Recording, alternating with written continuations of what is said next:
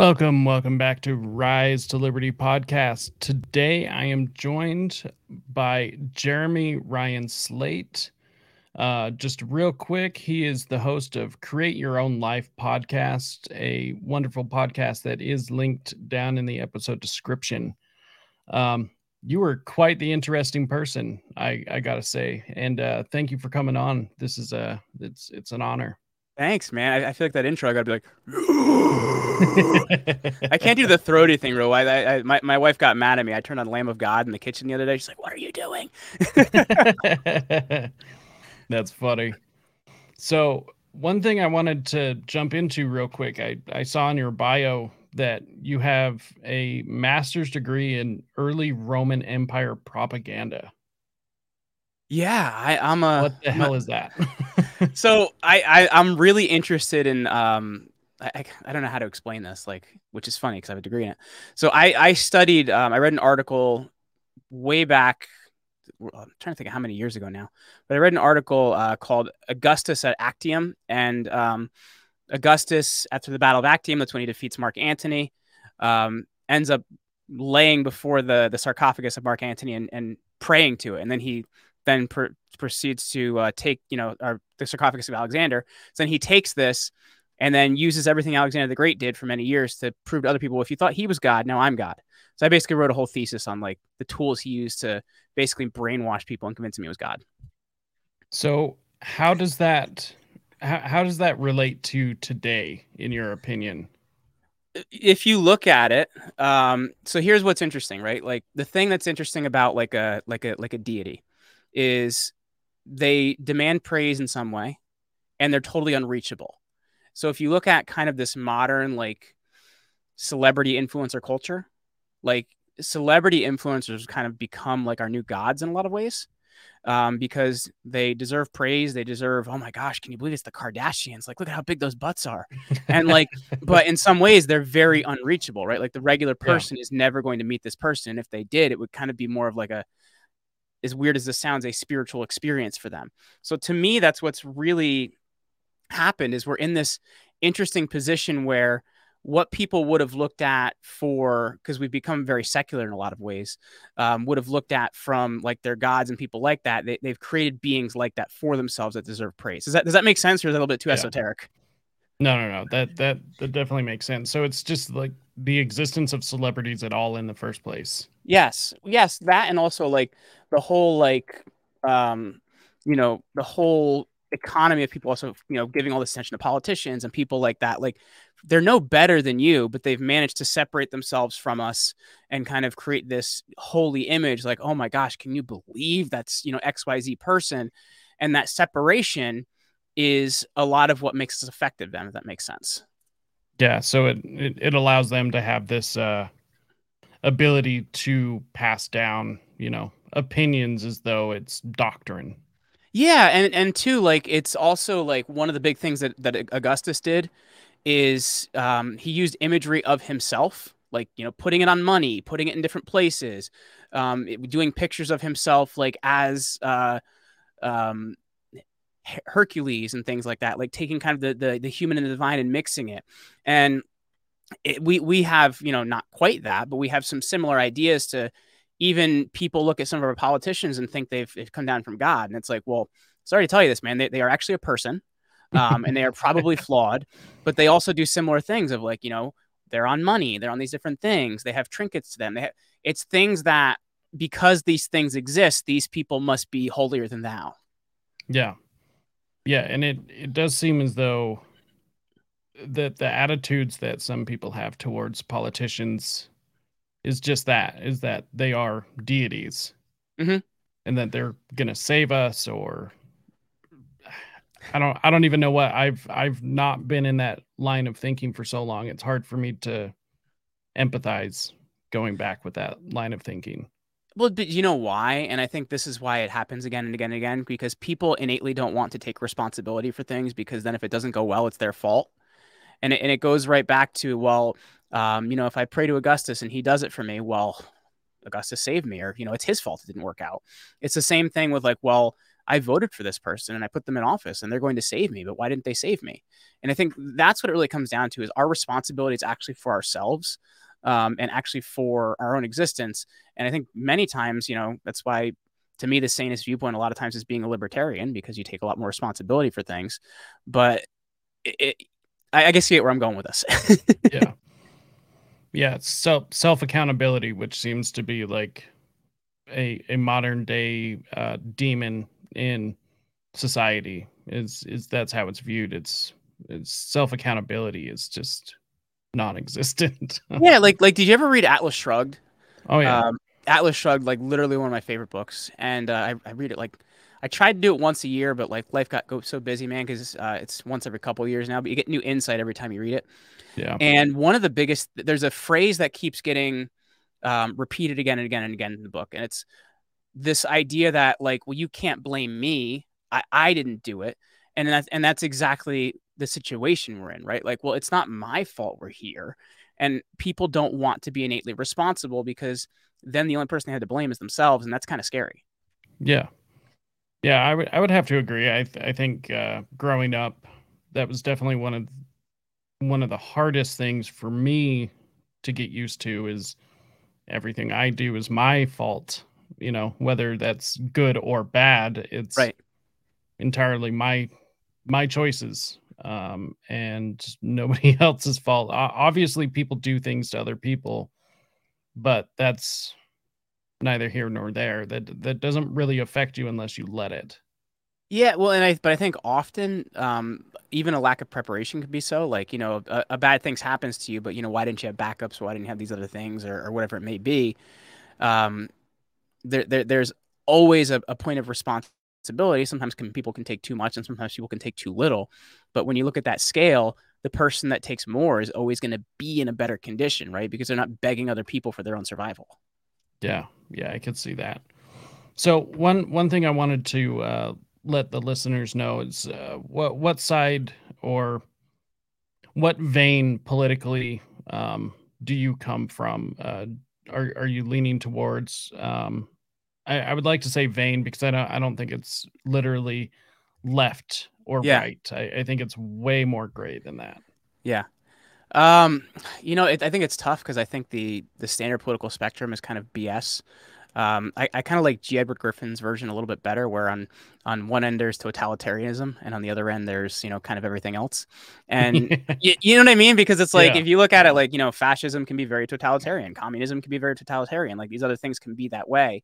And as you go down the other way, it's quite different, right? Like, I think our standard political spectrum is kind of just BS, because if I look at it, yeah, I don't really fit on it. Like, do I vote Republican a lot of times? Sure, but I don't feel like I have, a choice sometimes. But I'm socially very liberal, but I'm fiscally very conservative, and that's the thing that matters the most to me, is how people are spending my money.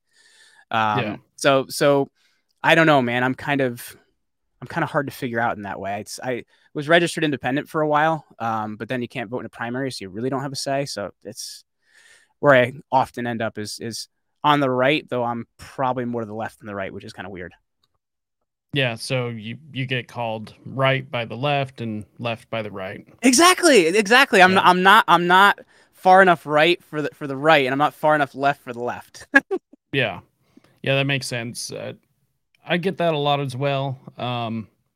Obviously, for a political party, I lean libertarian, but I'd say I'm small L, Mhm. which is funny because I'm deeply entrenched in my state libertarian party here. So for uh, for any purpose, anyone would look at that and be like, "Oh, you're big L." No, Yeah.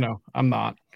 Um, Well, I like somebody look more like Dave Smith, who's kind of the type of libertarian I like. I don't know if you're familiar with yeah. Dave. Oh yeah. Yeah. He's great. I really like him. I know there's a lot of people in the party that don't at all. Hmm. And it's like, well, like it or not, he's one of the great libertarian uh, messengers of this time. So, like it or don't. Yeah. I feel like the modern political spectrum really is just BS, because it doesn't describe something that even exists anymore too. Because like I'm a big fan of Robert F. Kennedy Jr. Yeah, But he would technically he's on the left, but then the left hates him. So it's like, what do you even do with this? You know what I mean? Like, it's Yeah. just, it's the spectrum makes no sense to me. Yeah, I do think there is a black and white of whether you're for control, you're for slavery, Yes. or you're for freedom. And I Yes. do think that that right there is black or white, and it's just in what degree are you for whatever end of the spectrum. Bingo. Can I cuss on your show? Is that allowed? Yeah, yeah, go Okay. for it. George W. Bush scares the shit out of me. Obama scares the shit out of me. You know what I mean? Like these guys Yeah, like that, like whenever they call something really nice, like a bill, be afraid of it. The Patriot Act. Like if they come up with something called yep. the Loving America Bill, man, I am terrified. So like, but it's everything kind of gives more power to, the intelligence states and all these different things. I got a chance to chat with General Michael Flynn the other day, who most of his life was a Democrat. And then kind of is Republican because nobody else will have him at this point. Yeah, If you look at it, like he was talking about, like the world has changed so much since 9/11 because we've become kind of this like I think people use the word deep state and it's kind of like a freaky term and it scares people. But what it actually means is kind of the people that get in a career position and stay there because they're longer than the administration. So you have that along with kind of this like technocratic world that's coming up. So it's just people that are for that I don't like is kind of my yeah, viewpoint on that. yeah. Career politicians, people that have made politics their career, which it Hmm. was never intended to be. Yeah, yeah. Yeah, yeah. That's I don't know. I'm with you. Those people absolutely terrify me. Um, to Well, me, it seems as though if you are in that position for a career, then you have alternative motives. and it's you don't get to be president by not having an ego the size of Montana, man. Like it just doesn't happen. Do you know what I mean? Yeah, You have to you have to think like you're God's gift to man to want to be president. I don't care who you are. So yeah, like like you don't get in that position by having an ego or by not having an ego. So that's something I'd be concerned with. But if you look at it, like George Washington had a very interesting viewpoint on public service in terms of government service. And one of the things that he wanted in the Bill of Rights that didn't make it there was congressional representation. And I'm going to butcher the numbers in this, so I apologize. But I think what it's currently at is it's like one representative for every 750,000 people in Congress. And what George Washington wanted is he wanted one person for every 30,000 people. Now, we'd have to make Washington a whole lot bigger because there'd be a whole lot more bodies there, but it would be more yeah, like jury duty. And because of that, they'd agree on nothing and nothing would get done and it would be amazing. yeah, yeah. No, that's the best thing we could possibly hope for is that everyone just disagrees so much that nothing ever gets done. Yes. I mean that's in my opinion the libertarian dream right there is that we're just at an impasse, and that's personally so that there's a community over in Denmark, I believe. It's called uh I can't remember the name of the community, but it's basically an anarchist community, and that's basically how they run. Anything that ever gets done in the community, literally every single person has a say, which means that anything that does get done takes a very long time because everyone has to agree on it. And Mhm. at which point it slows the things that are undesirable because even if one person disagrees, then it can't move forward. Mhm. It's that's bad and it's good because Yeah, the issue with that is I feel like I don't want to sound like a jerk, but I feel like there's some people that shouldn't be voting on things. Do you know what I mean? Um, completely agree. like I have some friends that are like, "Oh, dude, I love you, but like, oof, I don't know if I ever want you deciding what happened happens to my kids." Yeah, And I think that's when you look at it like what we're supposed to be as a country, but we're not anymore. Like we ceased to be around 1913, is a constitutional republic, right? You vote people in that hopefully represent your thoughts, and if they don't, you get them out, right? Like, but what we've become, um, which is really interesting. So I have this, I've had this idea that if you look at kind of the scale of the life cycle of a republic kind of being the highest ideal, if you look at Plato's version, and it kind of disintegrates to direct democracy. Direct democracy can then disintegrate to oligarchy, and oligarchy eventually disintegrates to like a monarchy or a dictatorship, right? Like it always kind of comes back yeah, to one person being in charge. And to me, the ideal place to be is a representative republic. We're not there anymore because even democracy has the ability to be exclusionary, right? Because the top group or the people that get the most votes can just push out the other people. And what really happened is, in my opinion, the turning point of this from changing from a republic to a direct democracy was 1913. Because you look at what happened that year. Before that time, you kept 100% of the money you made. You know, income tax Yep. started that year. You have the 17th Amendment passed, which means the Senate doesn't matter, right? Because now people are voting for the Senate and Congress. So it's like, what's the point? The states have no representation. And oh gosh, what was the third thing? There was another thing that happened that year, which wasn't so good. The Federal Reserve. There we go. That's a really bad one. So like we kind of lost control of like what our country was at that point, and that, at least that's my viewpoint of like kind of where how we got here. Yeah. I I would I would say that it's definitely 1913 was definitely like the turning point Yeah, where it's like a hard left or a hard right, however you want to view it. Definitely took a turn for the worst. My personal opinion is it started with Lincoln. I could see I that. mean, he instituted the first federal income tax, you And know, suspended habeas corpus. You know, that's yeah, bad. silenced journalists and anyone who was critical of him. There was a lot of really terrible things. So personally, I think it started with him, but I would agree that 1913 is where it really took that hard U-turn um, away from anything that this country was supposed to be.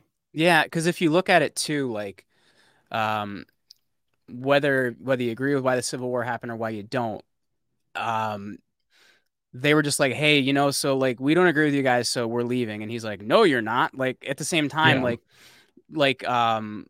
the federal government, I think, then really superseded states, right? Because the states are only here because they decided to give some power to the yeah, federal government. And at that point in time, I do think we became more of a very federalist system. yeah. Well, and nowadays, like the only reason the drinking age is 21 is because all states agree with it, whereas in each state could actually make up their own mind on how they would want to address that. Yeah.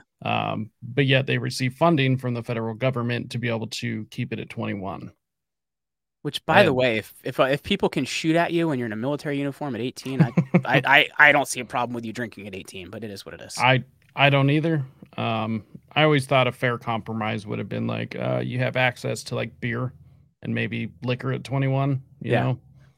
Like, yeah, if you can literally sign your entire life and body over to the federal government, you should have every right to be Well, you able do to that have the a day you're beer. born at this point, man. But anyway. True. True. Social security numbers and Yeah. birth certificates. So, one thing I wanted to touch on Trump, DeSantis, where are you sitting? It's tough, man. And here's what I look at, because I have friends that are on both sides of this, and I think how the arguments have went are ugly as anything, because people aren't talking about issues, they're making fun of each other. And that, to me, that has zero value. Yeah. Um, I look at like what's happening with Trump federally, right? Like you have the federal indictment just came down yesterday. You have a few months ago the New York DA indicts him. I actually thought the Georgia indictment was going to come first, but the Georgia indictment is going to be coming soon. And the indictment yesterday was actually like in the federal district in Florida. There's also going to be another federal indictment coming in the district of DC. So stay tuned. So that's four indictments that they could go after him for. Um, and I like DeSantis too. My parents live in Florida and they're big fans of him. But the thing I struggle with, and maybe this is just me, I just feel shades of Jeb Bush when I see the guy. And I'm also not Donald Trump's biggest fan though, because he's brash and he's a bowling ball and he's everything else. So it's like, if it were down to me, I'd pick Vivek Ramaswamy. I love the guy. I think he's really smart. I think he's really brilliant, but I just don't know that he can kind of pull enough of the voting base to do that. So Yeah. if it was down to it, I would pick Trump just because I think enough people hate him that I'm like, okay, maybe the guy should be there. But I just don't like the fracture right now. Um, because you have kind of big C conservatives behind DeSantis and everybody else is behind Trump. And basically what's going to happen is Joe Biden's just going to win because they're going to separate each other. That's my Yeah, opinion. and just split the vote. Yeah. Yeah. Yeah. So, I mean, from a political strategy outlook, I think it's really bad for DeSantis to be pushing for president right now. mhm. I mean, strategically speaking, fall for vice president, and then we could get another 8 years of DeSantis after Trump. Well, But that's the thing, man. It's like you can get 4 years now, maybe, or 8 years definitely. Do you get what I'm saying? Like, yeah, be his VP, be his dude, and then eventually you'll just kind of like take the mantle. yeah, it doesn't make sense to me. I mean, maybe just pure ego, but it doesn't make sense to me to push so hard for president right this minute. It's you also have to look at like the political consultants behind him and that are Yeah, making a lot of money and they're looking at, maybe this is their only shot to do this. yeah, So riding on the who's in his COVID ear? thing. Yeah, from what I can see, it seems as though he hasn't surrounded himself with the best of people, which also seems to be Trump's problem. Yeah. Um, Yeah, that's so been my I issue with don't like know. if Trump got elected again, it's like, man, I would really want him to like you're supposed to be the people that knows the guy that knows people, right? Like the you're Yeah, fired guy. And instead, like, John Bolton, really? Come on, man. Or of all people. John Bolton? Come on. It's like Victoria Newland, how is she still around? That woman terrifies Yeah, me. Like you know what I mean? Like the lady lit Ukraine on fire 10 years ago and we're still letting her be in a government office. yeah. So like to me, like if he's really going to drain the swamp, like you got to pick better people, dude. But at the same thing with DeSantis, right? Like some of the people that are surrounding him concern me because Paul Ryan and people like that. They're conservative ink, man. They're big C conservative. Ronna McDaniel, oh dear God. So it's just like This is the problem I've always had with Republicans, which is why I'm not a Republican. Is it seems as though that there are a lot of people within the party that surround themselves with the Republican celebrities that definitely aren't Republicans. You know, the rhinos. I guess I don't really like using that term, but I can't think of anything else to call them. yeah. But it's like Mitch McConnell. Like, really? You can't even take care of the corruption in your own party. What makes me think that you can do anything for the country? Mm-hmm. Well, you look at a guy like Charlie Crist, right? Yeah. Charlie Crist was Republican of Florida, or was Republican governor of Florida, and he ran as a Democrat this time. It's like if you believe what you believe so much, how do you flip that easy just to get a job? Yeah. And here's like, I have an issue with the Republican Party, uh, not the Republican voting base. I'm in the Although, same boat. I do think that the Republican voting base has been betrayed so many times. I don't understand the loyalty. Hmm. Yeah, and Um, that's I had a conversation with somebody not long ago about this because I feel like the thing that's strange about the GOP, like the GOP like seems to hate the people that vote for them. I don't get it actually. It makes no sense to me. yeah, And you have people like I apologize if you like this guy, but you have people like Sean Hannity out there that if he could figure out how to make money being a Democrat, he'd do it. You know what I mean? oh It's just yeah, like I just feel like it's all an act to be famous or to get attention or to do whatever. But instead of like, how do we like fix this thing? Because things don't feel so good right now. You know what I mean? Like, how yeah. do we get back to where we're supposed to be? Well, and that's why I was always drawn towards the Libertarian Party. Yeah. Which granted, I have my own qualms with the party itself, um, because I see the outlook. It's like as a as a Republican would look at the Libertarian Party, just being like, well, you know, I'm already in this. I'm voting. Why would I vote for third party? Because you're not offering anything different, really. So I might as well just stick with the same uh, with the same party. So I see why people wouldn't want to go libertarian, but to keep doing the same thing over and over. And I mean, you brought up Bush. Well, the Ugh. Republicans had the presidency, had the House, had the Senate, had everything, had the intelligence community all wrapped up into one, Hmm. and everything just got worse. Yeah. Have you ever read any Jim Mars? No. Okay, Jim Mars, rest in peace, one of my favorite authors. He kind of looks at secret societies and looks at a lot of the wheels of government and stuff like that. And he has a word that he calls George W. Bush. So he says in Texas, there's this thing people do. where when they think they're funny, they take a turtle, they put him on top of a fence post because there's no freaking way a turtle can get on top of a fence post. So he calls George Bush a post turtle. You don't know how he got there, but you just want to help the poor creature down. That's actually really funny. Yeah. That's I would say that's spot on. That is really funny. This is why I don't understand Republican voters though. They see these people, they know these things, and yet they still just keep coming back for more. It's It's the like two-party system, though, and that's the yeah, problem. The problem is like you should be able to vote for a third party, and they should have a chance. Do you know what I mean? Like yeah, it's you should be able to vote for a third party and should have a chance. Like our system is set up. This is George Washington warned us against political parties because what happens is um, there was a book that Glenn Beck wrote a bunch of years ago called The Overton Window. yep, And the Overton window, it comes from, I forget the guy's name. Bernays, was it ever Bernays? But anyway, the Overton window is you take two extremes and you grab something in the middle. It's still pretty darn extreme, but you're yep, going to pick it because it's not as bad as the thing on either side. And that's exactly what the two-party system does. It continually pushes us towards something that's extreme, but because it's not as bad as one or the other, we pick it. And yep. that's we need a third, a fourth, maybe even a fifth party so people can actually choose something that matters to them. Yeah. So I actually ran for office here in the state of Utah, Oh, cool. and I see why people don't run for office. It's a nightmare. It's not fun.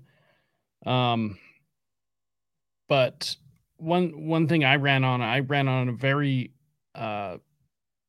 a very radical platform just to shift that Overton window. Hmm. One of my number one platform was to abolish government involvement in schooling. Period.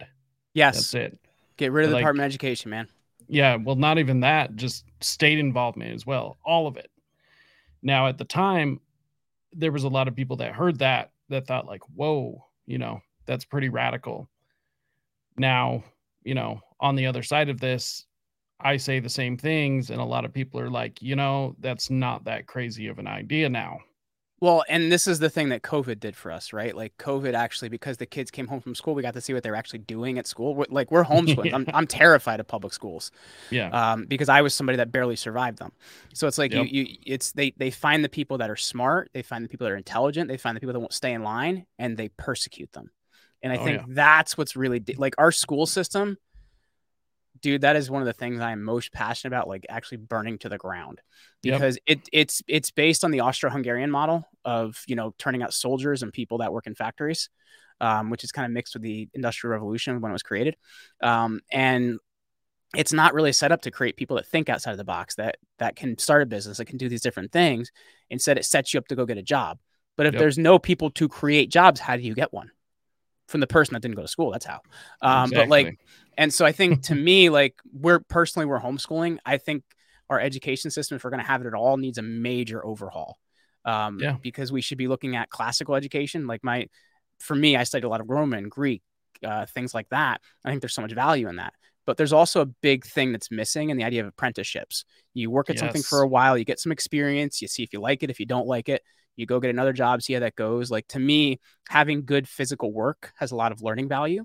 And then if you feel like you want to go do something else, then you go to college. But it seems like college is like high school part two, and it has Yep. no value. Well, it seems to me everyone says you have to go to college to be able to get, a job and everything. And it's like, well, why don't we just make the high school diploma, which I disagree with, government saying, "Oh, you're smart enough to be in the workforce." I have an issue with that. Yeah. Um, but why don't we just make that high school diploma what you would get after a 4-year degree? Like, I think we we spend too just much make time in school altogether, though, man. Oh, we definitely do. We definitely do. I actually think that, the older you get, the more recess you should have, some structured recess with some sort of a plan. And I've seen a lot of homeschool parents do this Hmm. where it's like, we only spend about 2 or 3 hours of schoolwork. And then the rest of the time we're outside, like learning, just whatever.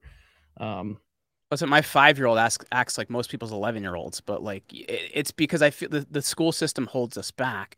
And then also at the same time, I don't know if you followed um, I don't know if do you know who James Lindsay is by any chance? Oh yeah. Okay, so I've had a couple conversations with him on my show about like how did we get here, right? And if Yeah. you look at it, like it's our university has just kind of turned into like little socialist woke factories, coming from Paulo Freire, the Brazilian in the 80s that took liberation theology, got rid of the theology, and just kept the liberation and put in some Marxism. And because of that, they took over the colleges of education. Colleges of education turn out woke teachers. Woke teachers take over the schools. Schools are worthless now. So it's like, to me, it's like I know how we got here now, and that's what terrifies me about allowing my kids to go into it. Yeah. Well, and it just seems completely pointless. We pushed a couple of generations through college saying this is what you need to be successful. Well, the more college degrees there are, the less they're worth. Mm-hmm. So it just I am wholeheartedly behind the trades, apprenticeships. I'm behind people just not, going to school at all. You Well, know, I think there's some caveats to that though, right? Like there's certain careers I think you do need it for. Like, let's agreed. say if they're like a doctor, you're not cutting me unless you got the proper paperwork, man. It's not happening. Um, Yeah. a lawyer, maybe, right? Because I actually know some people that call themselves common law lawyers and are actually smarter than a lot of lawyers I met. But there's certain I think careers. a lawyer you could probably go through with an apprenticeship. I think so. But You know, like there's certain careers I think you do need some sort of, and it doesn't have to be college, some sort of higher level type of yeah, education. I just think our model is wrong. yeah. I agree. The way that we approach it, it doesn't seem like it's meant for success, especially now since the mask has slipped so far. Um, First of all, it's barely being worn, so we can basically see that they are just indoctrination camps. Hmm. Um, I wanted to slip a joke there and say like you got to make sure that mask is up though, because you can get a ticket in New York State anyway. yeah, make sure to wear that face diaper. I couldn't help so, myself. so what was your schooling experience like? You had just made that comment that Hmm.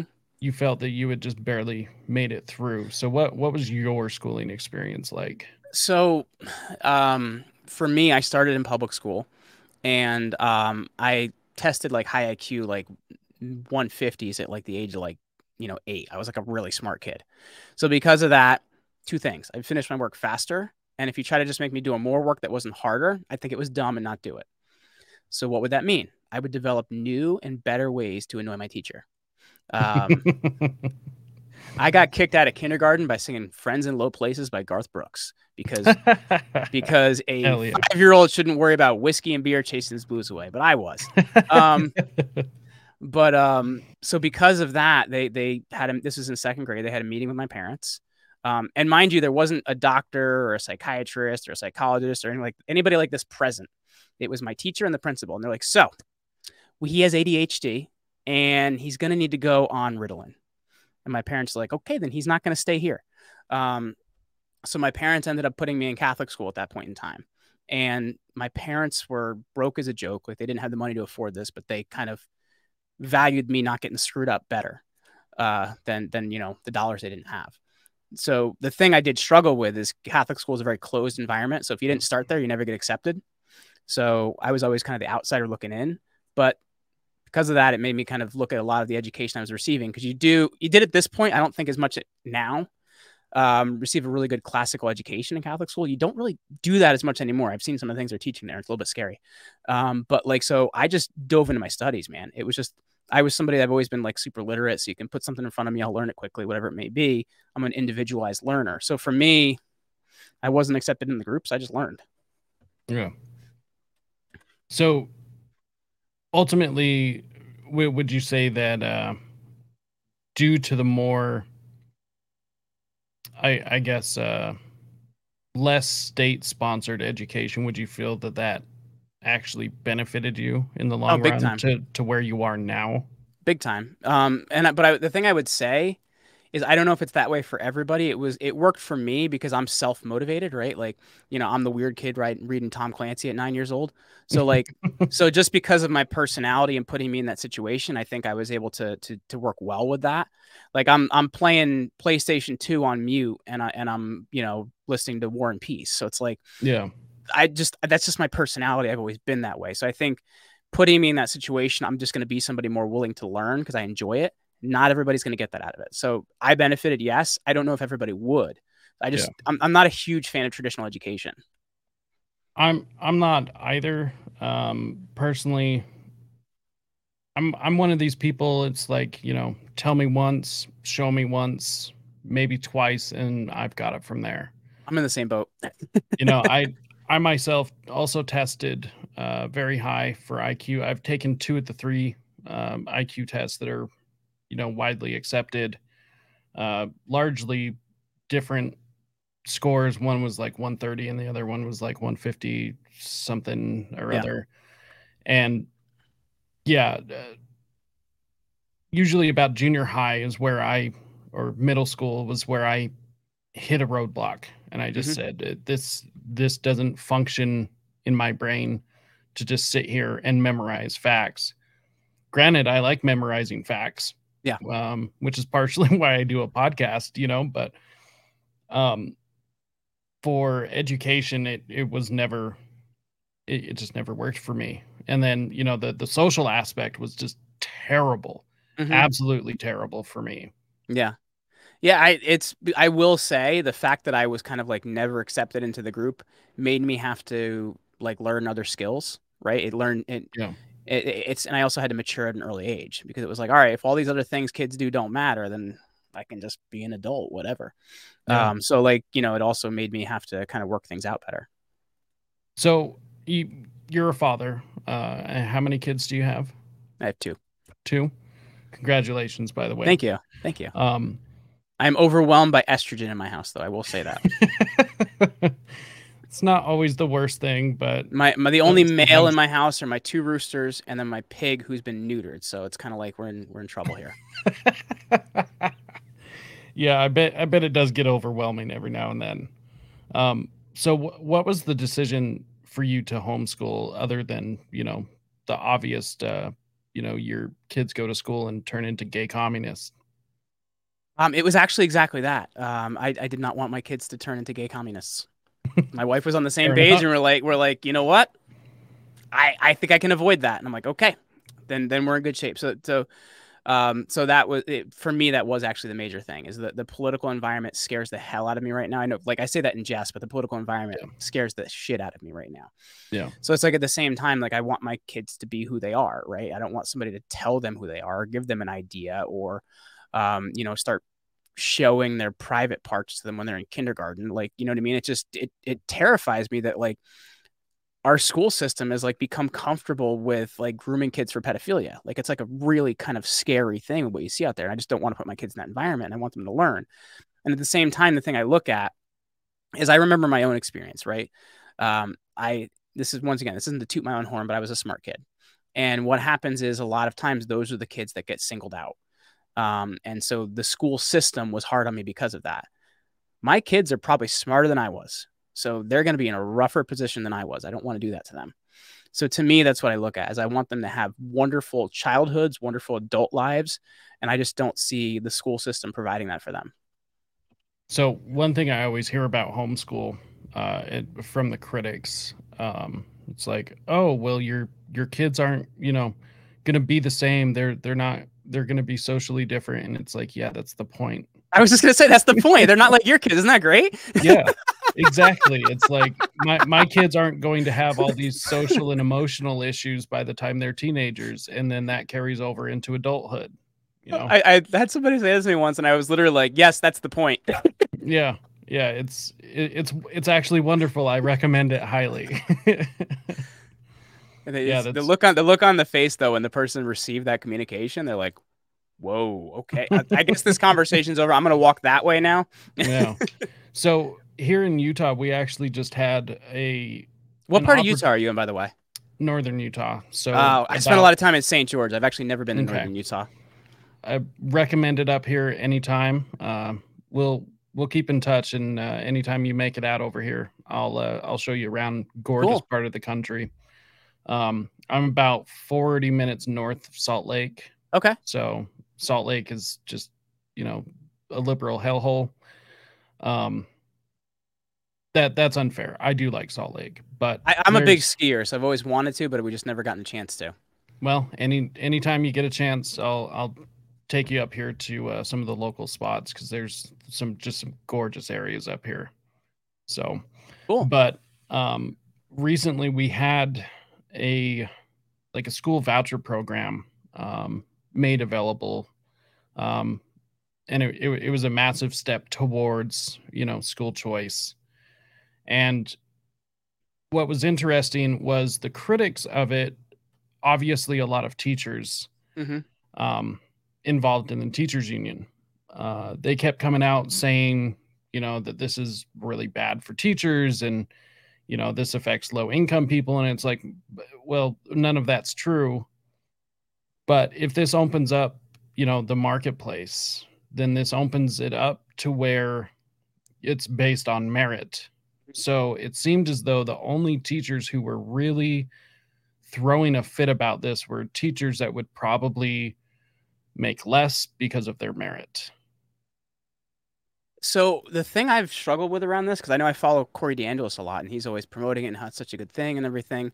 And then like I was listening to, I don't listen all the time, but I was listening to Glenn Beck a couple weeks ago, and he's like, "Oh, school choice is a trap," and I'm like trying to figure out like how is that possible? Like to me, I don't see the negative in it. I don't know if there's not something I'm looking at, but I've heard because to me it seems like Beck is somebody that should like think it is a good thing. Like to me, Yeah. I don't know enough about the topic, but it would seem like to me essentially it's a good thing because if I'm paying tax money, shouldn't it go to what I want it to go to? Like I don't know. Do Yeah. you understand more of that argument than I do? I don't quite haven't been able to wrap my head around it. Um I'm I don't quite understand where they're coming from. Um the argument goes something like because society is that's where a lot of this starts. Society is responsible for the education of the children because, educated children equals a better society. And it's like on the surface, I might agree with that, but I disagree that it's society's responsibility to be in charge of all children. Mm-hmm. The whole village, or it takes a village. That doesn't mean all of society. That means like a large family. Yeah, that's yeah. that's the village, not. I find that creepy because like even Mhm. Joe Biden in between talking about touching my hairy legs, he's talking he's saying that like your kids aren't your own. It doesn't make any sense to me. Like how does that make Yeah, sense? Like they are my kids, you know? yeah, exactly. There, I just saw a clip of him just a couple days ago saying that they're not just your kids. It's like, no, they are though. Yeah. And they're not the state's kids at all Hmm. for any reason. They're not society's kids. They are the parents' children. Well, the Nobody trouble else. the trouble with that though is that viewpoint actually comes from like kind of a whole collectivist viewpoint, which is the Yeah. really dangerous thing people don't see. Like people look at like what we're experiencing right now, and I think everybody misses the mark. Most Republicans especially miss the mark. They don't see it. They want to see it for, oh, it's the liberals and Antifa, whatever it may be. You know what it actually is? Is it's Maoism. That is exactly what we are going Yeah. into. We are going into a cultural revolution where you got to pick a color and that's your favorite one. Yeah. And if we don't see that, we're in trouble, man. And that's exactly what that viewpoint comes out of. So maybe you would agree with this or disagree with this, but to me, it seems as though one of the biggest issues is the state trying to just take more and more control, and it seems as though they're doing this through the destruction of the family. Yes. Separate the children from the parents. At which point, I mean, children are typically in public school 8 hours a day. That's a long time for children to be around state employees. So, Which would you may or may not be approved to be around children, but continue. so would you agree with that assessment that that's broadly what seems to be happening? Well, you hit the nail on the head, and it goes back to just what I was saying. Because if you look at Mao's Cultural Revolution, the thing that he did is he separated children and parents. And who he did is Mao's Red Guard was actually the children. He was the children, the teenagers, and the youth, and he empowered them. And through empowering them, is how he took over. And if you look at what happens then in the Cultural Revolution, there were things that were red identities and things that were black identities. The red identities were the communist identities you could be, and you wanted to be all those things. And the black identities were things you didn't want to be. A business owner, a patriot, these different things. Those were bad things. So you then have children reporting on their parents and policing their parents and doing things like this because, well, children were the future, right? So blah, blah, blah. That is exactly what you're experiencing right now. And it's like, you can pick your pronouns, or you can pick your gender, or you can pick these different things. And because of that, you're choosing the right type of identity, because you can be a revolutionary in that way, just like how Mao wanted the Cultural Revolution. So, like, point for point, that is exactly what we're experiencing right now. And if you even look at, I don't know if you saw Plandemic 3. I actually just finished it, and it covers a lot of the funding behind the 2020 riots, and then also like a lot of the BLM stuff and whatnot. And a lot of it comes from subsidiaries of the Chinese Communist Party in Vietnam, and it comes from this group in California that was also a subsidiary of the Chinese Communist Party. So it's like, they're not stupid, man. They're doing it the same way, but we're too stupid to see it. Yeah. Um, let me ask your opinion. What do you think shame plays a role in a healthy self-governing society? Like, from what viewpoint? Because I can see it in terms of like a struggle session, like the communist struggle session. Like, So so my personal opinion is that as a individual who doesn't need nor want government running society, there is a certain amount of self-governance that we need to be in charge of. The ideal situation, if government must exist, is that government is a referee, like in a hockey game, not not a player. right. So we're following certain rules, and we enforce these rules upon each other through social pressures such as shame. Um, there are certain things that we should feel shameful for, but there is a huge leftist movement to not shame, such as, don't kink shame, don't body shame, don't, put whatever blank shame in front Yeah. of it. And it seems as though that not shaming is taking away responsibility that we had started the show speaking about. So my personal opinion is that there are certain social pressures used intelligently by educated people, because shame can obviously be misused. Yeah. But in appropriate situations, shame is one of the cornerstones of a healthy society. I don't know if shame is the right term for it, and you may disagree with me on this. But um, I don't know. Have you been watching any of Tucker Carlson's new videos? They're pretty good. The ones he's been putting up Yeah. on Twitter. So Oh the yeah. one he put up yesterday, and I had never looked at it like this, is he talked about taboos, like the things that are acceptable and not acceptable in society, and they don't really have laws or anything govern them, but they're acceptable because we decide they're acceptable.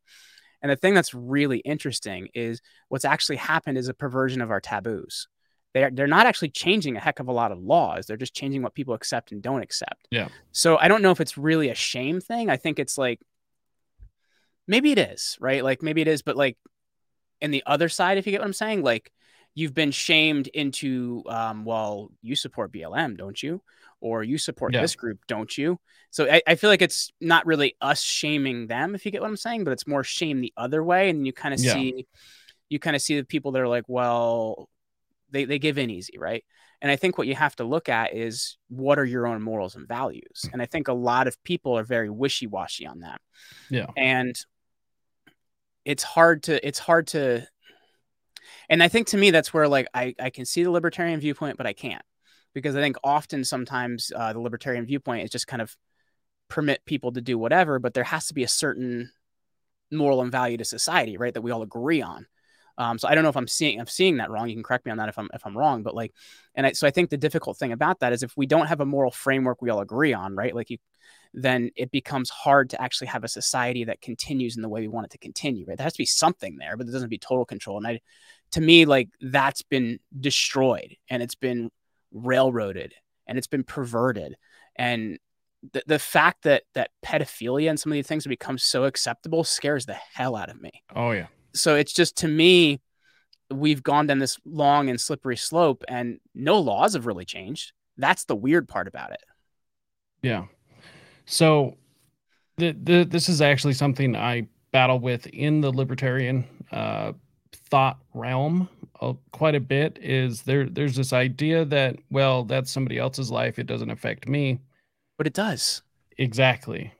It entirely does, and this is where I think the libertarians fail in many cases. But that's also where the Republicans fail them, because then they want Yep. everybody to be like way too buttoned up. And it's kind of like, okay, Yep. come on, man. There's a compromise here. Well, I see the Republicans wanting to you know, put all these social pressures into law, and you can't do that. No. These are things that you can't legislate against. Now, I obviously you can't force somebody to make a certain decision through the threat of force. That's immoral. Correct. But you have these social pressures, such as you be a good father and you stay in the home and raise your children, and it's shameful to not. Correct. And so you would shame a person who doesn't do those things. Um, that's a social pressure, um, and a healthy social pressure, in my opinion. And that doesn't mean that obviously you use the threat of force of government to come in and force a man to stay in his home. Well, But if he I think does Hungary leave, gets it right though. Like, have you noticed what Hungary's been doing a lot recently? uh, So Hungary has realized that a lot of what we're seeing is kind of the degradation of society. So their president's actually a really interesting guy, and his name escapes me suddenly. Viktor Orban. And what they've actually done is they've created a lot of policy around like tax breaks and things like that for families that stay together or have more than, two kids. Or so, like, I don't know if maybe we shouldn't shame but reward people that like do what we look for. Do you get what I'm saying? Like, it's not really a yeah. law, but it's like a tax break would be wonderful, or lower loan rates and things like that would be great. So like maybe we incentivize in different ways rather than like punishing, if that makes sense. I don't know if I that's at mean, least how I look at it. I'm for the abolition of all taxes, but Hey, I'm with you, man. you But know, if we got to live within the current system, then let's at least do true. something a little better. Um, and that is the other side of this is people work off of incentives. Period. Hmm. Like even if it's completely selfless, it's entirely motivated by incentive. It's just up to the individual about what incentive means the most, or drives them.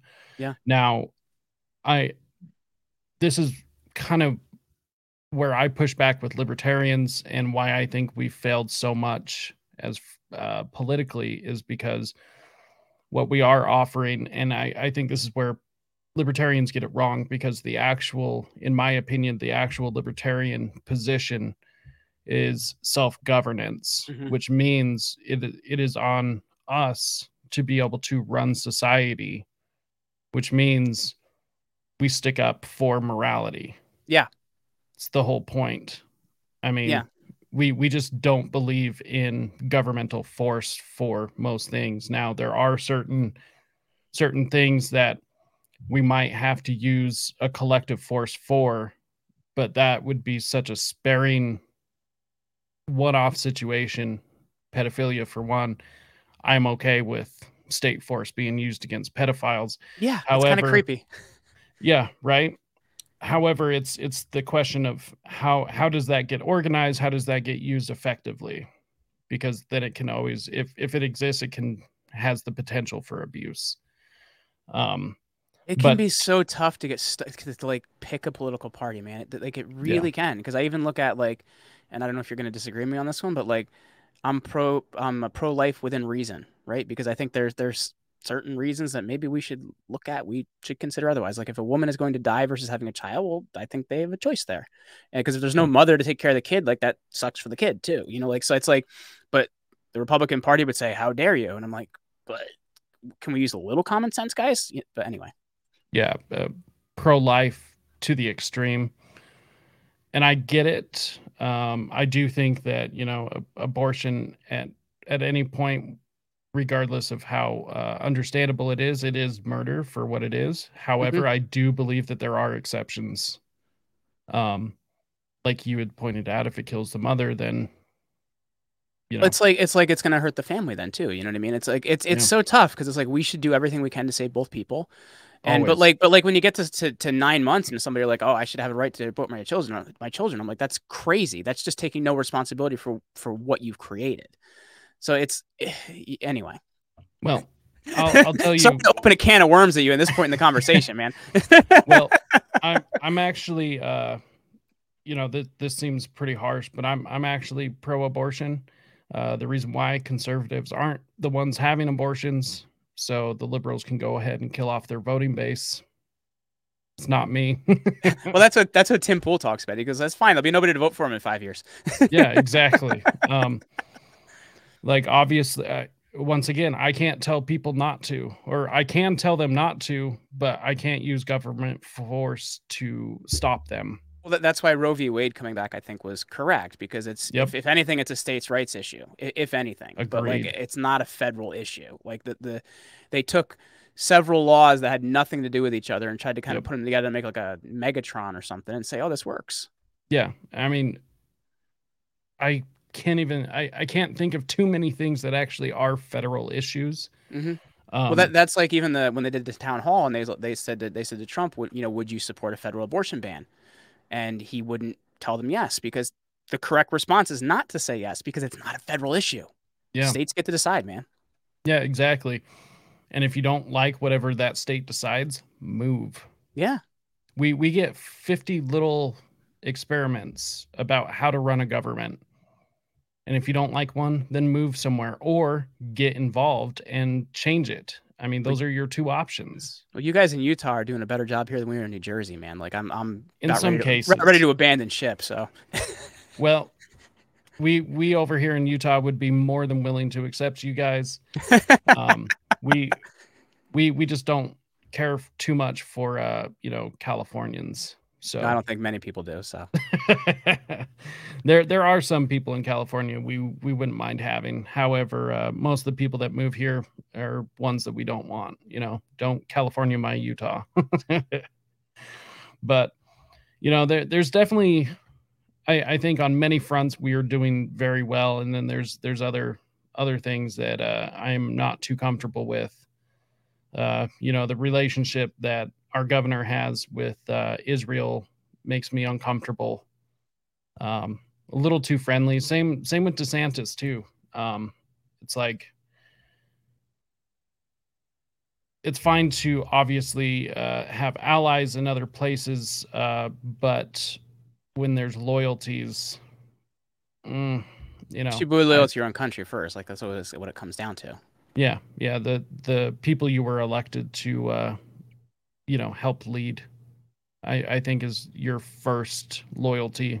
And if it's not, then we should call into question of why you're even in that office in the first place. Let's if you want to fix the debt ceiling problem, just cut all the foreign aid. We'll be in good shape, man. Yep. And all foreign aid to Israel, I am okay with that, along with Ukraine. So it's not our business. Yeah. Well, I think we're struggling to pay for a lot of things here. Some of it because in entitlement programs and everything else, but at the same time, like why are we sending money to other countries for like their gender studies program or seeing why their frogs are hermaphroditic or whatever the hell it may be? Like it's just to me, it's just wild. And even we just spend too much money on really stupid things as a Yep. country. Like if you even look at some of the money like the NAID spends like on like Yeah. researching monkeys smoking crack. There's actually an experiment around that. So it's like we're spending too much money foreign on things that really don't matter, Yeah. domestically that really don't matter.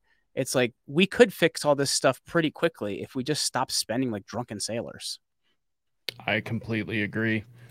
So that is one thing I do um I do want to ask you about Yeah. because Monkey uh, smoking crack? yes, of course, because this is a libertarian show after no, I'm just kidding. Um Definitely not a libertarian show, just a show ran by a libertarian. However, what do you think like actual practical solutions are to a lot of this? Because I like we can sit here and criticize of what's wrong all day, which I do enjoy doing. However, like for instance, what are some practical steps that you have taken to be able to help your family? So that's I think that's the important point because sure, there's things that we can do that are going to fix everything. Get rid of the Federal Reserve, get rid of the Department of Education, get rid of taxes. Like all these things would be great, right? But Yeah. as the individual person, like we feel totally powerless.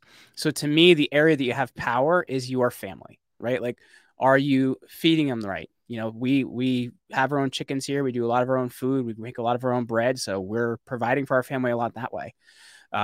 We do education at home, so if I'm making sure that my kids get religion from me and morals and values from me and those things instilled from my family, like that's another thing I can do. We're also extremely involved in our community, and I think that's important too. When you can be involved in your little sphere and take responsibility for where you are, and enough people do that, that's what it comes down to.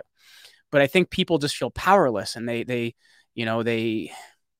like even this whole thing that people think like Trump was like divinely inspired or something like that. I'm like, that guy, really?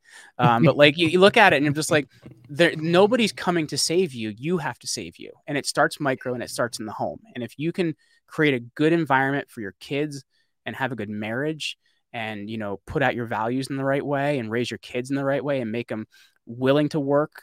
My kids have chores. Like my kids go out and they clean the chicken coop, they collect the eggs, they do all those different things. Like responsibility is big. If you don't give responsibility to kids, you will create criminals. I guarantee you. They have to have some sort of exchange with society and some sort of exchange with you. If they have none, you will create criminals. So if we can fix our homes, we can do a lot, man. I would have to 100% agree with that. There's a theory that we could end war um, by ending abuse in the home. I don't know if I 100% agree with that. I feel like we'd have less of them. But I think you're still going to have like, 2% of people are just really bad. Like you're gonna have your crazies out there. But I think most people are pretty good. Like so, I I do I do agree with you to some extent. I would agree. And how effective ending all war would that be? I'm not entirely sure, but I think that the more we ended child abuse, whether that's physical, emotional, sexual, whatever, Sure. um, that would lead to a lot better situations for people. Oh, And absolutely. I don't think that these naturally bad people would be able to raise or be raised to such positions of power like they're so easily able to now. I think it would Um, be a lot better. I think you're still gonna have your one-offs here and there. You're like, oof, where'd that guy come from? yeah, well, and I think having those more connected communities, you would be able to find those people a lot quicker. Hmm. Um, because I think that's one issue that we face now is when communities were a lot more tight knit, we were able to be like, oh, there's something off about that person. Yes. And now And then we we would we don't. would take them and we put them on a scale and weigh them against a duck. Um, and if they weren't the right weight, then they were a witch. Push them off a cliff and see if they fly. Sorry, I can't help my Monty Python references. Yeah. So one thing I want to boil this down Sure. even more because one thing that is important to me is young men. What do you think, in your opinion, young men could do for themselves to make a better world? Because it all starts with them. I feel like that's tough because I have young girls. Like I have two of them. You know what I mean? Like I have two daughters. Absolutely outweighed. I guess I can look at what my parents expected of me because I like to feel like, I'm a pretty good guy for the most part. Um, you know, hold the door for people. We went to Dairy Queen yesterday and there was a lady struggling to get out of her car. I said, "Ma'am, do you need help?" Most people would just look at her and laugh at her. So like I think it's really number one, treating others the way you want to be treated, taking responsibility, taking care of your family. Because I think there's this whole idea of like toxic masculinity now, right? Like, oh, toxic masculinity. And sure, there's some guys on Instagram that are like, they take it way too far. Like, fuck you, I'm a guy. And it's like, okay, that's a little too far. But I think like you look at it and, A real man respects women. A real man provides for his family. A real man would risk his own life to protect his children. And I think if you can, in that way, the codes of chivalry, man, if you can go to looking at life like that, you're going to have a lot happier family, a lot better family. And, you're going to be a better man in that way. So I think it's interesting because we live in a we are like living in like a dystopian neverland where people don't ever want to grow up. They don't want the responsibility. Men aren't getting married. Uh, they don't they don't want any of that responsibility. That's not a desirable thing anymore. They don't want to grow up, though, and society's letting them. Yeah. Yeah, exactly. It's like this perpetual childhood, and it's not even as cool as Neverland. It's literally a dystopian Neverland where it's terrible. It's not fun, you know. And marriage is such a terrible business move for men these days, and I see why it's not appealing. Um, Oh, men also never get custody of their own kids, which is kind of crazy. yeah, exactly.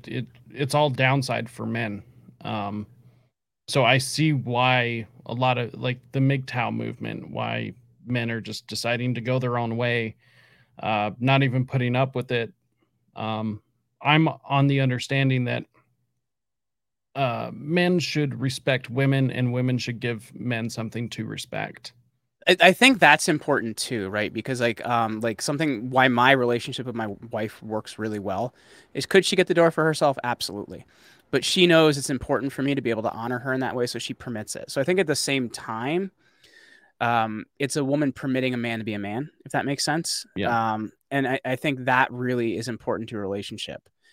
Because it can be an invalidation, right? Like, like I'm not saying you're incapable of getting this door. I'm not saying you're incapable of doing this thing, but I'm honoring you by doing this for you. Yeah.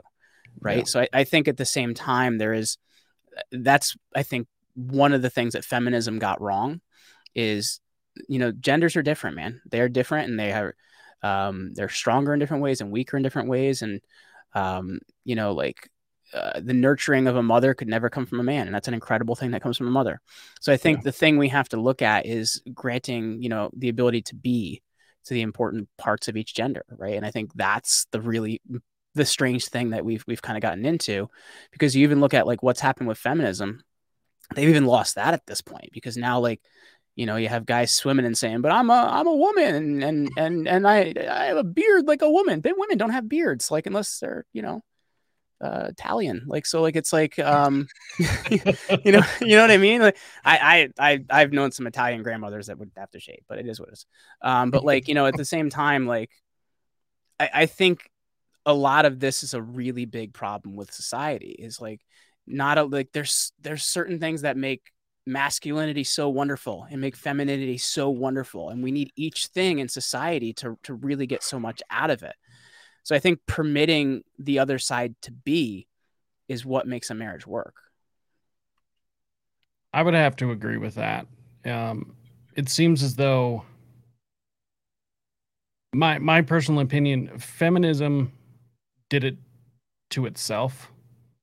Um, it completely led down this road of men and women being equal, not being treated equal under the law. Obviously, the law should be applied equally Yeah, to everyone, regardless of who or what you are. Um, but socially, we should not be treated the same because we're not the same. we're We different, sh- right? Like, if a man and a woman run a race together, unless that guy is highly overweight, one of them has a better chance at winning that race. It's just genetics, man. It's just how it yeah, works. And it's not saying one is less than the other, one is better than the other. There's certain things exactly. that women are better at. Like I can't breastfeed, and if I could, we'd have a big problem. Like, you know what I mean? Like, there's certain things that make each gender so wonderful and so special and unique because the Yep. other can't do it. Do you know what I mean? Yeah. And that's where I think feminism is cancerous. The idea that just because one can't do something else or one can do something better than something else, that's somehow bad or oppressive. And I think that that's where the Marxism seeps in Well, is that's the exactly what it oppressive is. class. There always needs to be an oppressor class, the bourgeois man in this case, So it's Yeah. like it's we can see it in so many different things. When Marxism creeps in, it's the end of it. So I just want to know, like, maybe I got my my patriarchy monthly meeting invitation lost in the mail or something, but I mean, I don't know where my meeting invitation went to.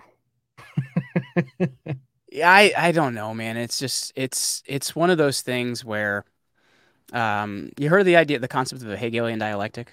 Oh yeah. Yeah, if you create a problem and you are the one that has the solution, then that's where you go. And we've kind of made communism in this way the solution to everything, because there's always there's always struggle in everything, right? That's just how life is. But we've made it Yeah. that everything is like a power struggle, which isn't quite the case. But when you do that, it has an ability to become more of a communistic thing. Yeah, where everything is a civil rights issue. Hmm. And honestly, I kind of feel bad for this generation behind us because they're looking for a civil rights issue or something to fight for, and there isn't anything like there was. Well, they take advantage of the fact that people are just naturally good, right? And they're like, oh, well, don't you love everybody? Well, sure I do. Like, and because of that, like, well, if you don't permit this, and that makes you a bad person. It goes back to our conversation about taboo, right? They've perverted the fact that people are inherently good and people Yeah. inherently like other people. So if you don't like this thing, you're bad. Yeah, that's yeah, I don't think I've ever quite looked at it like that. A manipulation of everyone's common good um, being used against them. I mean, obviously, like the one of the worst things you can be now is a racist, and it's like it's that only works against people who aren't actually racist because actual racists don't care that they get called a racist. Yeah. It's because it goes back to people being inherently good, right? Like, well, I don't want to be that thing because that thing is bad. And Yeah, it's like, so I don't want somebody to feel that way. So then most people are inherently good. Like there's a small percentage of people that just aren't so good. But yeah, it goes back to what you said. If somebody is inherently good and they hear "don't be a racist," well, I don't want to be. I like people, and I think that can be a really manipulative thing to do to people. And I think that's why it's been weaponized to such an extent, and we see it now with cries of white supremacy and all these different things. And it's like if you look at America, like we have come so far as a country. We're so more accepting than so many other countries around the planet. But to say like that we're all just racist is crazy. Like, why can't we get along and the best person get a job and the person that isn't qualified not get it? And whatever it is, like, why does it have to be like this racist argument? yeah. Well, and the person that didn't get the job because they weren't qualified enough, let's try and figure out how to get them qualified if that's what they want to Exactly. do. But I think that's why the whole thing of like, saying this whole participation trophy thing, like where nobody wins and loses, like there's value in losing, right? Like if you didn't get something, figure out how to get better at it, see a win, man. Like it's just what it comes down to. Oh man, if like I was growing up at the the tail end of not having participation trophies. Like they started being a thing right, in the late 90s Hmm. when I was still a little kid and I never fortunately had that. Um there was a few things, but I never stuck around long enough because anytime I had a participation trophy, it felt ingenuine and I rejected it as a child, you know. Yeah. It was uncomfortable. So, you know, I'm lucky for that. Also, thanks to my parents, mainly my mother, who, would make sure that I wasn't around in situations like that as much as she could. So, but it always felt ingenuine. It's like everybody wins. It's like, what's the point? Well, if everybody wins, there's no point in losing, or everybody wins, there's no point in winning. Do you know what I mean? There's no Yeah. value to it, and I think that's the really difficult thing. Yeah. Well, it's it's difficult for me to try and make this argument that we we need losers Hmm. more than we need winners. That's true. Um, Because there's lessons in it if you treat it the right way. But there's we've made yes, this connotation that you don't want to lose. So when you don't want to lose, you don't try or you don't improve, whatever it may be. But like, there's value in it if you have the correct viewpoint on it. But, hashtag feelings, my feelings were hurt. Facts So, don't care about your feelings, man. oh, I love that. So, one thing I want to touch on before we wrap up here. Yeah. So were you a competitive power lifter? In my 20s, yeah, in my 30s, I'm still in good shape, but I'm not what I was at 24, man. So this is something, it kind of ties into what we were just talking about. I believe sedentary lifestyle is a lot of the reason for weaker men, which, let me tell you, weak men, not just physically, but spiritually, emotionally, just weak men in general disgust me. Well, weak men are the And ones that hurt people because they're weak. yes, exactly. So if somebody, say, wanted to get into powerlifting or just lifting in general, what are your recommendations? Where do they start? So I have actually done the same program since I was 17 years old, and I still do. Just dealing with a little bit of an elbow issue right now, so we're gonna get another PRP injection this weekend. But I've done the same program. It's called the Max OT, and if somebody wants to check it out, there's a free program. I have nothing to do with these people. I've just done their program for years. AST-SS.com. They have a free 12-week program in the Max OT. So what I do is my workouts are 35 minutes maximum, and you do about I do 4 to 6 reps per 8 to 12 working sets for a workout, and I'm doing about 80% of my max in every rep. But you have a kind of these weird warm ups they teach you to do leading up to it. And for me, I was able to go from, being I wrestled 140 pounds. I was always a skinny guy. And I'm only 5'7" too, so I'm not a big guy. But I competed at 217 at that with at 8% body fat. So like it took me a Hell lot yeah. of years of getting there. But it's what I like to call linear progression. So I think everybody's like, oh, I want to get strong and do it fast. Well, number one, that's how you get hurt because your joints can't accumulate that fast. But linear progression is if you can get 5 pounds stronger or 2.5 pounds stronger every 1 to 2 weeks, if you compound that over years, you're going to get really strong. So that's how I did it. Is I just did the same program for years.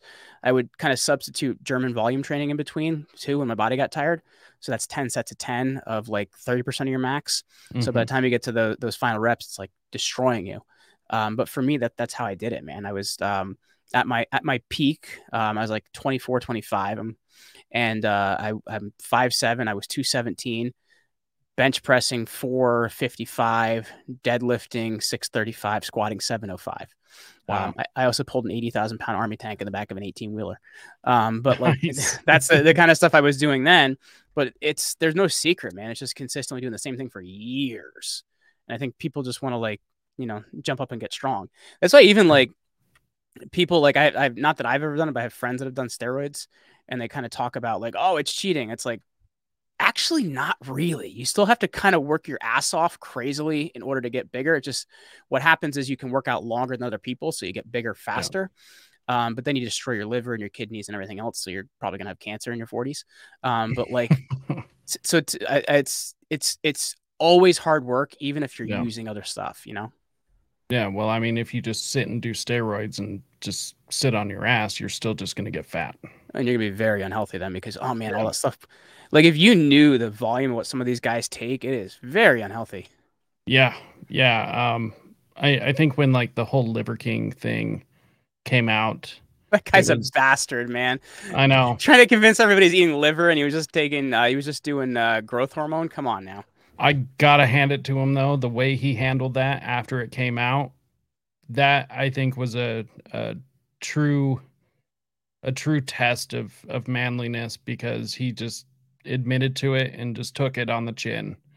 And it's like, he could have denied the whole thing. He could have ran from it, made it everyone else's problem, but he just took it. And I don't think his career will recover to where, he was before. And hopefully, he changes his messaging, because yeah, that really screwed a lot of people The over. liver But king, the liver king. yeah, but I do got to hand it to him on that. that manliness of taking it on the chin. So good for him on that. Hey, I'm a Um, big fan of the Raw Egg Nationalist. I don't know if you've ever read any of the Raw Egg Nationalist I about haven't. what things to do with raw eggs that actually increase your testosterone naturally, which are it's a very valuable way to like the right supplements and the right nutrition. You can actually do better and not have to worry about like you know getting cancers and things in your body that shouldn't Yeah, be there because you're injecting all this stuff. that's actually one thing I wanted to ask you about. Just last thing was Yeah. exactly what do you recommend nutritionally? Now, obviously, it's going to be way different for everyone, but just some basics. So first, this is not medical device, so please don't or medical advice, so please don't sue me. So I do a lot of raw eggs now, as I said, but that's because I raise the chickens, right? If you're getting eggs at the store, do not do raw egg things. You will get salmonella and you will get very sick and possibly die. I've used to do a lot of whole food sources I used to do a lot of like supplementation for protein. I do raw eggs several times a day now for protein because what happens is when you cook that protein, you denature it, which means that the protein actually has less value. So for me, that's what I do. Also, I'm a ratio eater. What I mean is like my ratios are kind of like when I'm looking at a plate, I look at things as like a fifth, and 3/5 of what I eat is going to be a carbohydrate, and then you're going to have a fifth is a protein, and a fifth is actually a fat because we don't do enough fat. So Yeah. that's for me. Like I've always kind of been pretty simple about it. Like, do I have a carb? Do I have the right protein? Do I have the right fat? People can get really minutia, and of course I did in my younger years where I was weighing everything, but I feel better now. I'm healthier now. I can fit in normal clothes. I also run like a mile every morning, like not because I'm trying to break any land speed records, but just because it's good for your heart. Oh man, I hate running. I Like get I bored, but love I'm usually cardio. that's why I do a mile because it's like I can't really do much more than that and not be bored. Yeah. Um, but that's kind of what I've done, man. It's just in my 20s, I would have had a very different viewpoint on things. Yeah. I did used to use this pre workout called Jacked 3D, and it had this stimulant in it called 1,3-dimethylanolene. And you had these out of body experiences where you feel like a Greek god working out. And the FDA eventually banned it. The FDA eventually banned it because people were cutting it with cocaine before their workouts. Oh So geez. yeah, so this shit was crazy. So like I would do that, and I would do 300 grams of protein, which meant I like nobody could sit in the same room with me because I smelled like a freaking raw egg. So it's like what I look at in my mid to late 30s is very different than my viewpoint in my 20s, and I will Yeah. tell you I feel healthier in my mid to late 30s. That's funny. I've actually heard that from a lot of people within the health and nutrition industry, and also just people who take their health seriously as they kind of mellowed out and took things kind of chilled out, that they felt a lot better. I still like lift heavy by most people's standards, but I don't lift heavy Yeah. by like stupid people standards. Yeah. What I mean is like I could never touch 400 pounds on bench press anymore, but I weigh 40 pounds less than I used to weigh, so that's a Yeah. big difference. But that means that like I don't have to grease my pants in order to put them on. Yeah. So like you know what I mean? Like Yeah. you find it's experience teaches you the happy medium of what life should be. Yeah. Understandable. All right. Final question. I always like asking this because I like getting everyone's perspective. Um, why does liberty matter in the first place? Because it's the ability to do what we want to do, who we want to do it with, and give our time to who we want. But here's the issue that a lot of people don't see: liberty has major responsibility, and most people don't want to take that responsibility. They just demand liberty because they should get it. And if you don't want to be responsible for it, it's not going to exist. So, that's how I look at liberty. Hey, that's well said. I really appreciate that. Hey, Jeremy, thank you so much for coming on. Do you want to shout out what you have going on, where people can find you? Yeah, if they want to check me out, I'm over at jeremyryanslate.com. I had a book come out in June called Unremarkable to Extraordinary. And it talks about a lot of the concepts we talked about today and my thoughts on those. So they can get that over at getextraordinarybook.com. Hey, right on.